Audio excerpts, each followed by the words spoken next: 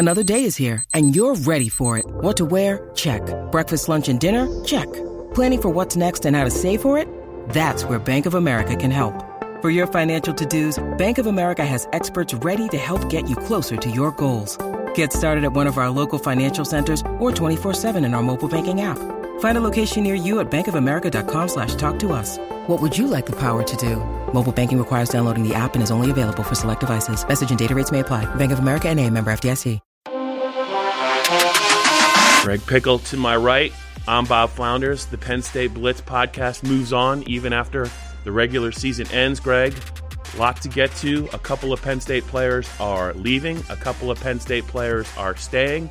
We got some all Big Ten defensive news involving the one and only Micah Parsons. We're going to talk about Penn State and the college football playoff rankings, and we're going to close with the Penn State mailbag.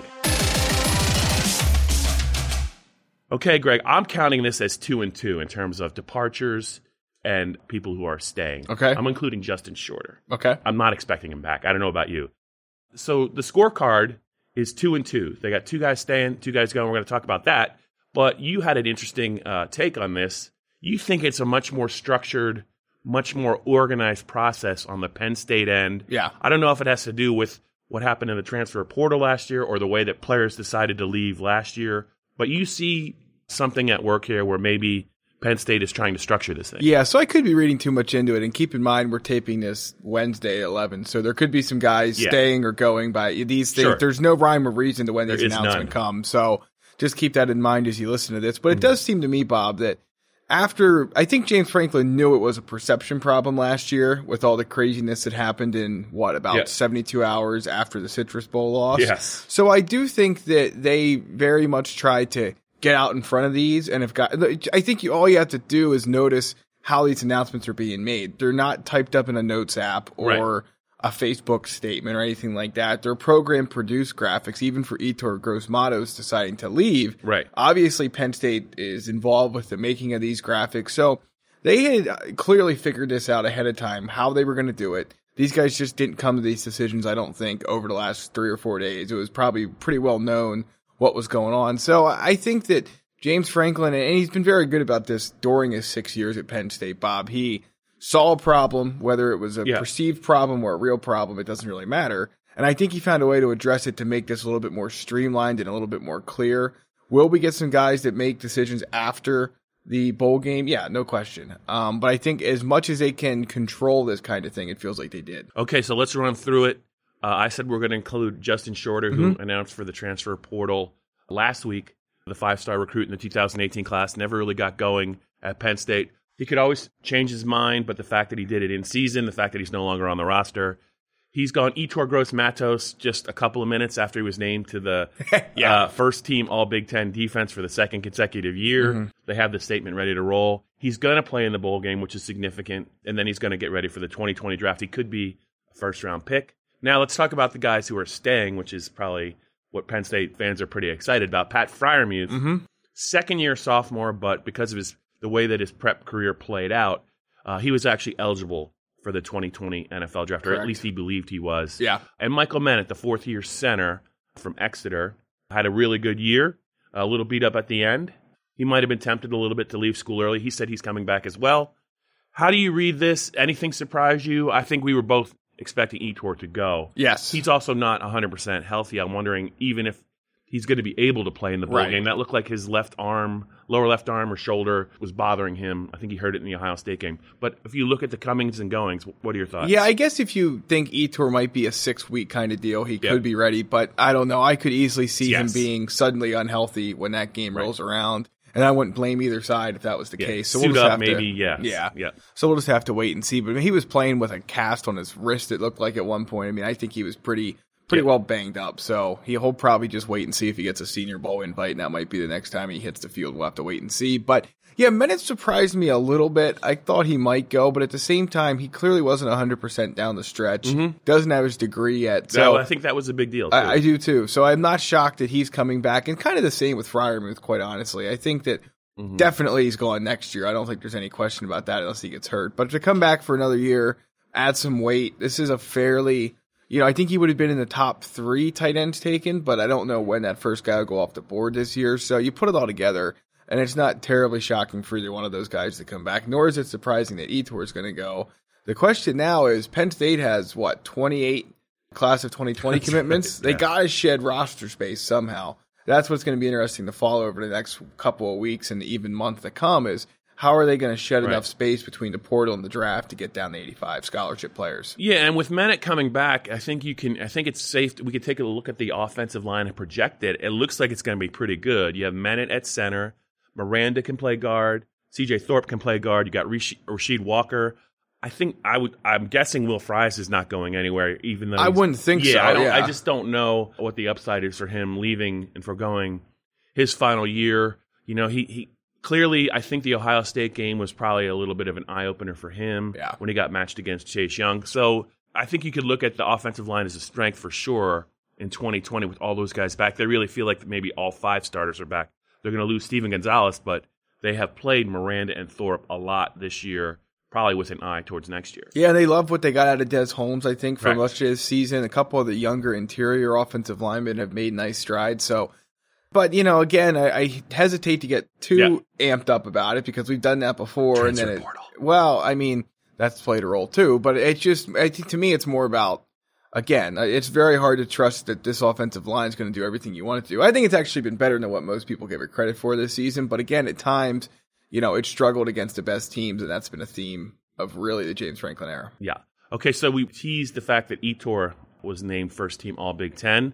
A little earlier this week, they named the defensive and special teams guys. Mm-hmm. As we talk about this, the offense has not been named. And really, the big news for Penn State is Micah Parsons, who first team All Big Ten linebacker, coaches and media. Also, I want to make sure I have this right, the Butkus Fitzgerald linebacker of the year, the 9th year they've given a linebacker of the year award.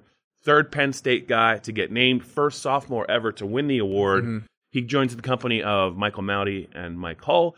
Greg, for a guy that didn't really start last year and for a guy that really wasn't on a lot of national radar as this kind of player, let's just talk a little bit about the year that he's had. Yeah, no question. I mean, he's been terrific for a person that's only played linebacker for 2 seasons, and both of those to come at the level of college football he's playing. It's pretty darn impressive. 95 tackles, I believe. 95 tackles, yes. And I mean, he was more often than not Penn State's best defender game in and game out. So I'm with you. I didn't think it was the case until you mentioned it, I think, on the way up to State College Rutgers week. But he has as good a shot to win the Butkus Award as anybody on that list. Yeah, the Clemson guy's going to be tough to beat. The Wisconsin guy's good. But Mike is really, I think, you just look at him, and if he just continues to develop, he is a genuine first-round talent, maybe even a high pick. There have been some linebackers go very high in the draft, but his development really is kind of, been off the charts good. And I don't think James Franklin is blowing smoke when he says he hasn't even scratched the surface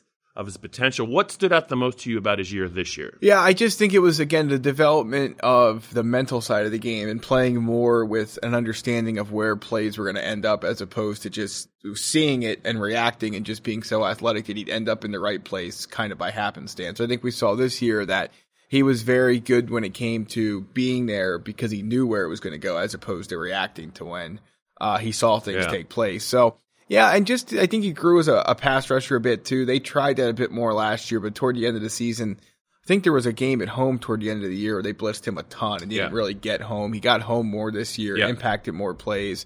To say he took a stride in the right direction, I think all those linebackers did. I thought Cam Brown had a nice year, Jan Johnson too, and Mike is certainly probably atop that list. There was a play late in the regular season that he almost made, but he couldn't because the ball got away.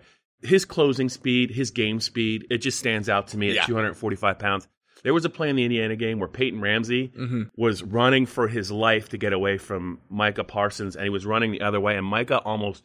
there was like about a 10-yard gap, and Micah had almost closed it before he threw the ball away. Yeah. Just the physical nature of his game and the speed at which he plays, I just think are what stood out to me.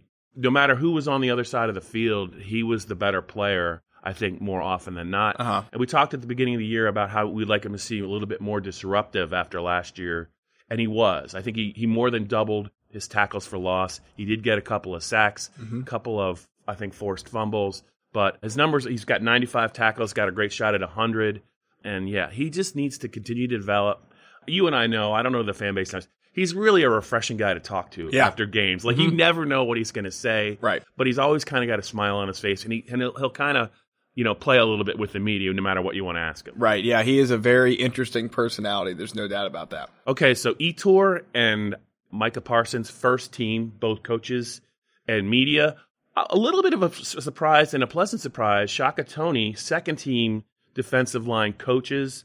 I think Robert Windsor, and Cam Brown were third team coaches, and Tariq Castro-Fields was a corner, third team media. I hope I didn't miss anyone as far Garrett as Taylor was an honorable mention. Yeah, believe, there right? were a bunch of guys that were honorable mention. I just meant the first three teams. Yeah, I thought that Tariq Castro-Field's inclusion was interesting. I thought, he had an okay year. I don't know if it was all Big Ten third team good, but that's how the voting goes. Not quite a member of the TCF fan club. I thought he had a nice year, but I didn't think it rose to that level. I think that Shaka Toney, I think we talked about the players who have developed the most. We talked about Journey Brown. We talked about Lamont Wade, who was an honorable mention, Pitt coaches in media. But I think we probably got to throw Shaka Toney in there. Really, he's playing at a very high level. And I hate to say it because as a media member who voted, I think the coaches team, carries more weight. Agreed. In this. And for them to recognize him as essentially a top 8 defensive lineman in the Big Ten, I think that really speaks volumes for his development, disruptive player. Mm-hmm. Greg, as we talk about this now, we talked about players staying and going. I'm really not sure about him. My initial reaction is he's thinking probably long and hard, maybe about leaving, especially now that he got this recognition.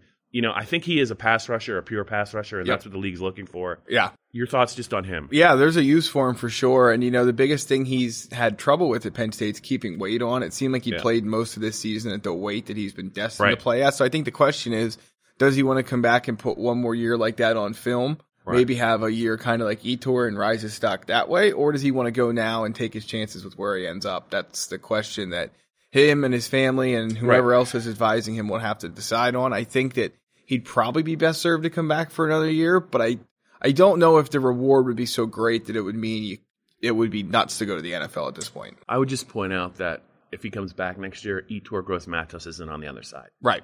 So I think this might be... You look at his numbers and they were good, but he also had a chance to make more plays, and it wasn't his fault. But the effort he played with this year, I thought was very, very impressive. I think he's a guy to watch very closely as he makes his decision. And Greg, usually the rule of thumb is the longer they wait to make their decision, I think you got to lean towards maybe players who might be thinking about. Agreed. Yeah, I think there's some guys, and KJ, and again, we're taping this Wednesday, December, what is today, 5th? 4th, I don't know. Close enough. I think there's some guys, as we talk right now, KJ Hamler being one of them, Shaka Toney being another one, that probably want to get some of that NFL Draft Advisory Board feedback in January. So I think you might end up, or I think that comes late December. Either way, some of these guys might hold out and see, kind of get some more feel for where things stand by the end of the bowl game before deciding. Okay, before we get to the second half of our video and our podcast, I think you have something you would like to say to our audience. The Penn State Blitz, it's continuing through bowl season, the podcast. It's never going. I don't think it's ever going away. That's right. So you can find it wherever you get your audio. Apple, Stitcher, Google. Don't forget to like, rate, and subscribe. It comes out Wednesday if you subscribe. Otherwise, you can get it Thursday morning, the podcast on Penn Live. Same goes for the videos, youtube.com/allpennstate. Get the Blitz, get This Week in Penn State Football, and some more recruiting and bowl talk as we get closer to both of those big days. Well done, Gregory. Let's move right along to the college football playoffs. Penn State is in the top 10. I'm not sure where they're playing yet.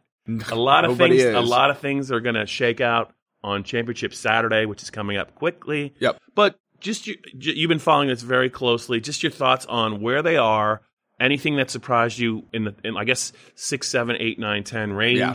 And do you want to talk about maybe who the Final Four are going to be? Yeah, at this point, we'll save the more specific bowl game talk, I think, to the second half of the podcast or the This Week in Penn State video. But as it relates to the penultimate top 25. First of all, let me just get on my soapbox for a minute and say this committee is clueless. It really is.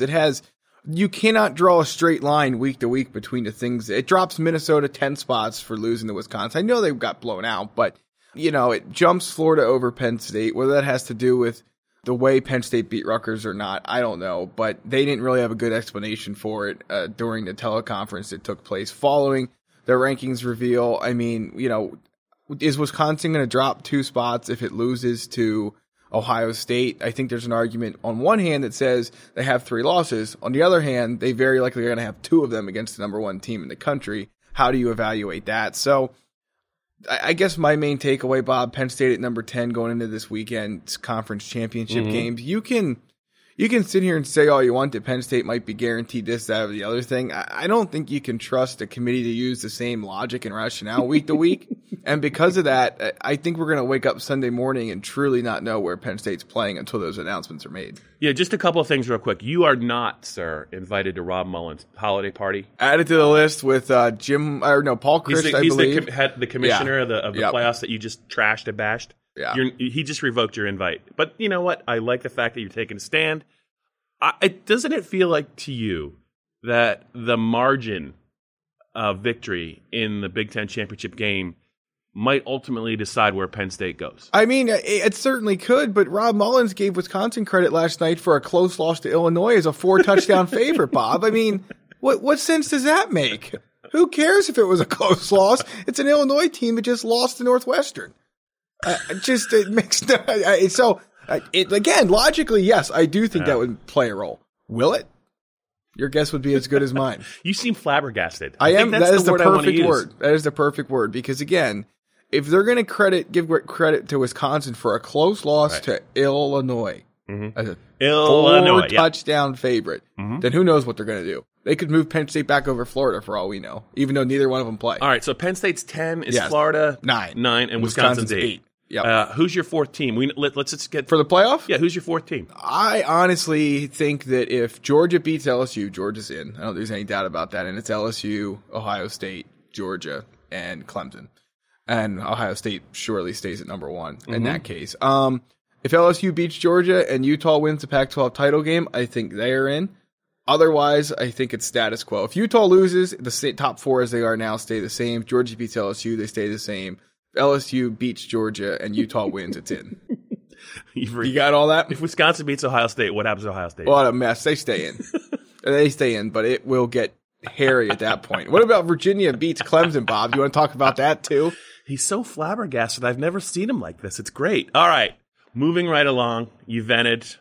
Mullen has heard you, I hope, somewhere in the stratosphere. He's somewhere sitting talking in very short sentences about comparing teams that are close together in the rankings. I love this new side of Greg Pickle. I hope for 2020, I want to see more of this. I think the fans do too. It's a New Year's resolution. Let's keep it up. Okay, let's get to the Penn State mailbag now that you're off your soapbox. What do you have? First question. There's a report that came out today on Wednesday that said Pennsylvanians bought $5.5 million worth of mini Fireball bottles this past year.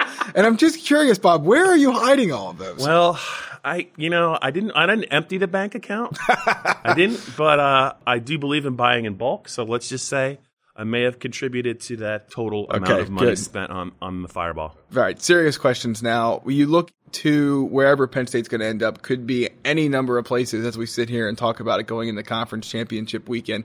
Where would you like to see Penn State play and why? Let's say the choices are the Cotton Bowl, the Rose Bowl, the Orange Bowl, and the Outback Bowl. And we'll get to why those choices remain. I didn't know there were that many choices. I kind of had it down to the Rose and the Orange, but I could be wrong. Well, so where it gets messy is if Georgia drops out of the playoff race, then they go to the Sugar Bowl, which means Florida, assuming it stays ahead of Penn State, goes to the Orange Bowl. And if Wisconsin stays ahead of Penn State, it goes to, we're ruining the next segment, but it goes to the Orange. So it's a mess at this point. We'll get into it in a second. Yeah. Where would you like to go, Bob? Dallas, Florida, or California? So, this is a selfish answer, but I'm a selfish person. I would like to see them go to the Orange Bowl.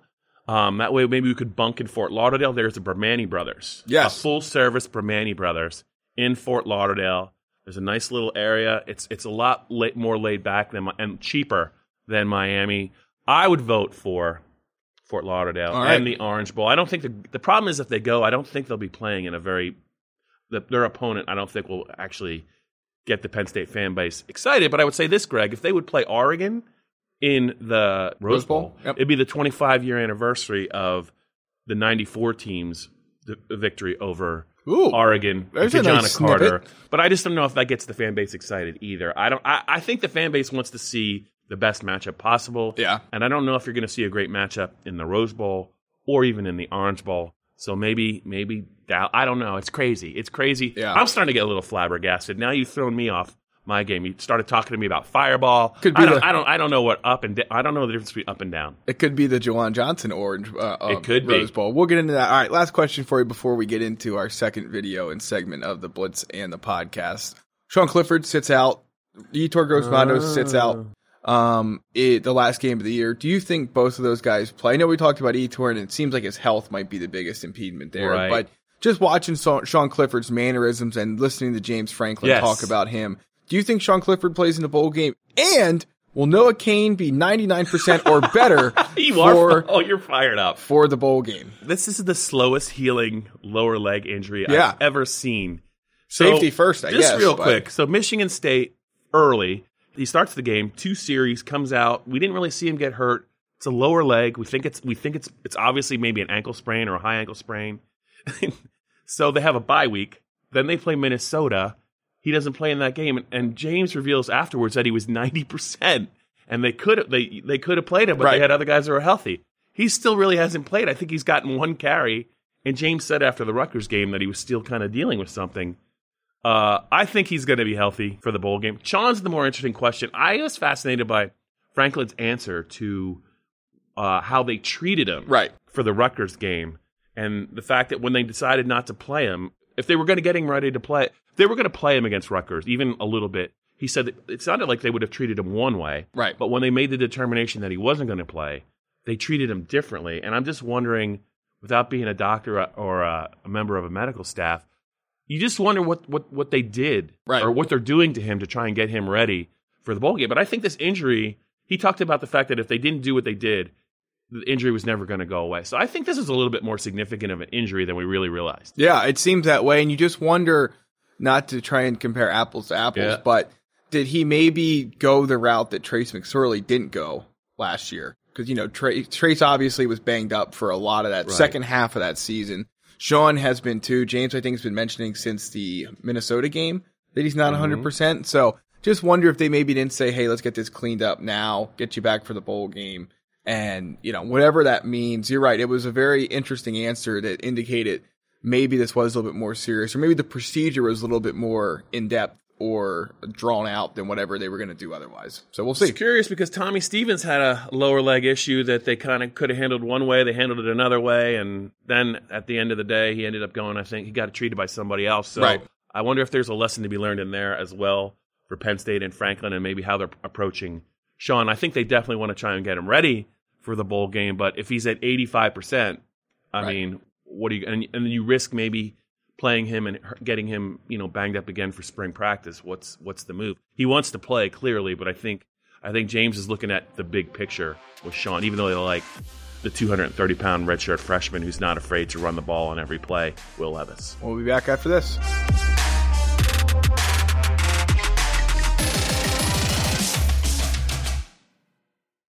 Okay, the Penn State Blitz podcast moves on. I'm Bob Flounders, talking to, hopefully he's cooled down, a little bit animated, a little bit flabbergasted, Greg Pickle. He's just not happy with the playoff rankings committee, and I don't blame him. Good for you, Greg. I want to see more of this in 2020. Picks and predictions, no Penn State pick, so that's weird. But let's talk a little bit about some picks for some championship games, and let's just talk a little bit more about what Penn State needs maybe to happen for them to go to the Rose Bowl. Yeah, so I think at this point, if Utah beats Oregon, they'll have a chance to get into the college football playoff. I don't know how great of a chance it is. And if Georgia beats LSU, then they have no chance at all.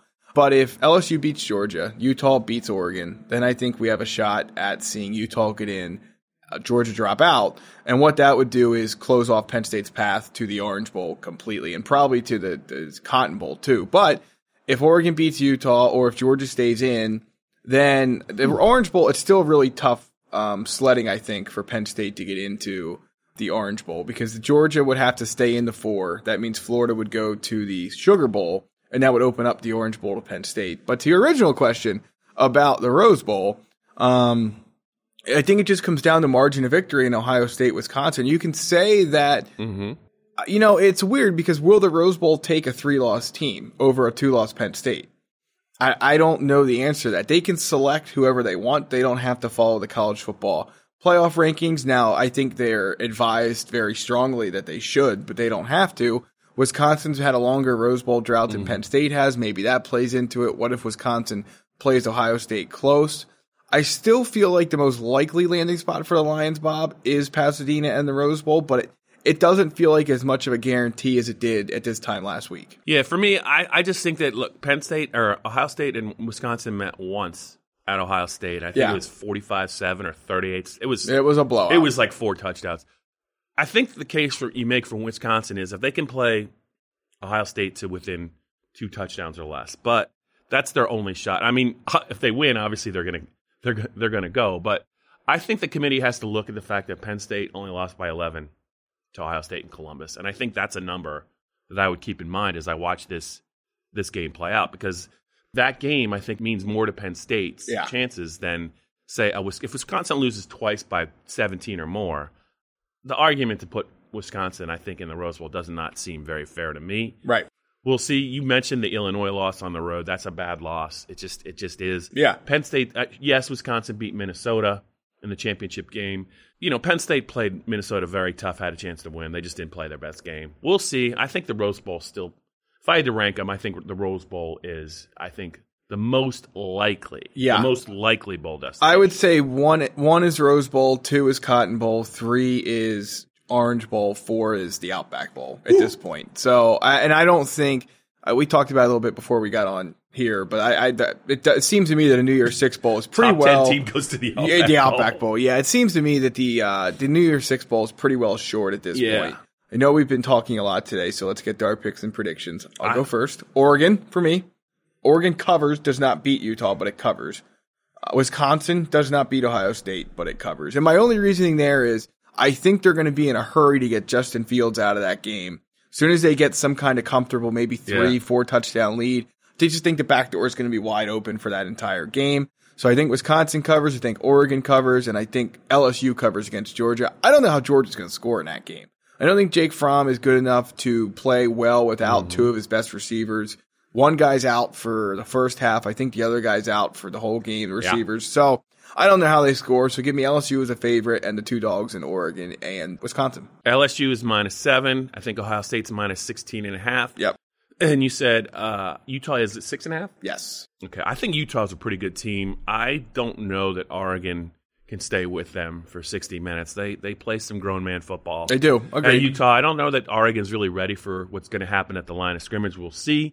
Justin Herbert can be a little bit flighty. One thing I want to point out for the Big Ten championship game is, and you talked about Fields' health. The one other thing that I would say is Ohio State has just played Penn State, and they just played Michigan. 2 physical games. And now they're going to play a 3rd physical game in a row. The number 2, the running back for Ohio State. Dobbins. J.K. Dobbins. Has what, 5,000 carries? 36, I think it was 36 carries against Penn State. I think he had more against Michigan.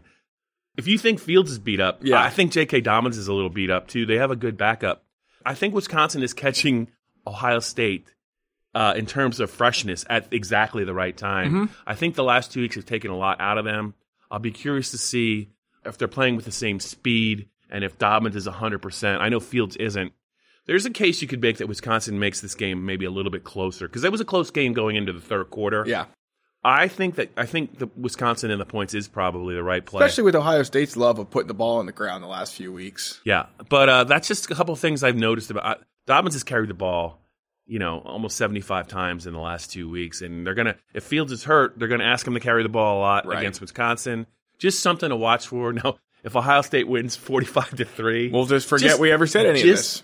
Just burn the video. Just burn this special edition of This Week in Penn State Football, and never listen to me again. Just listen to you.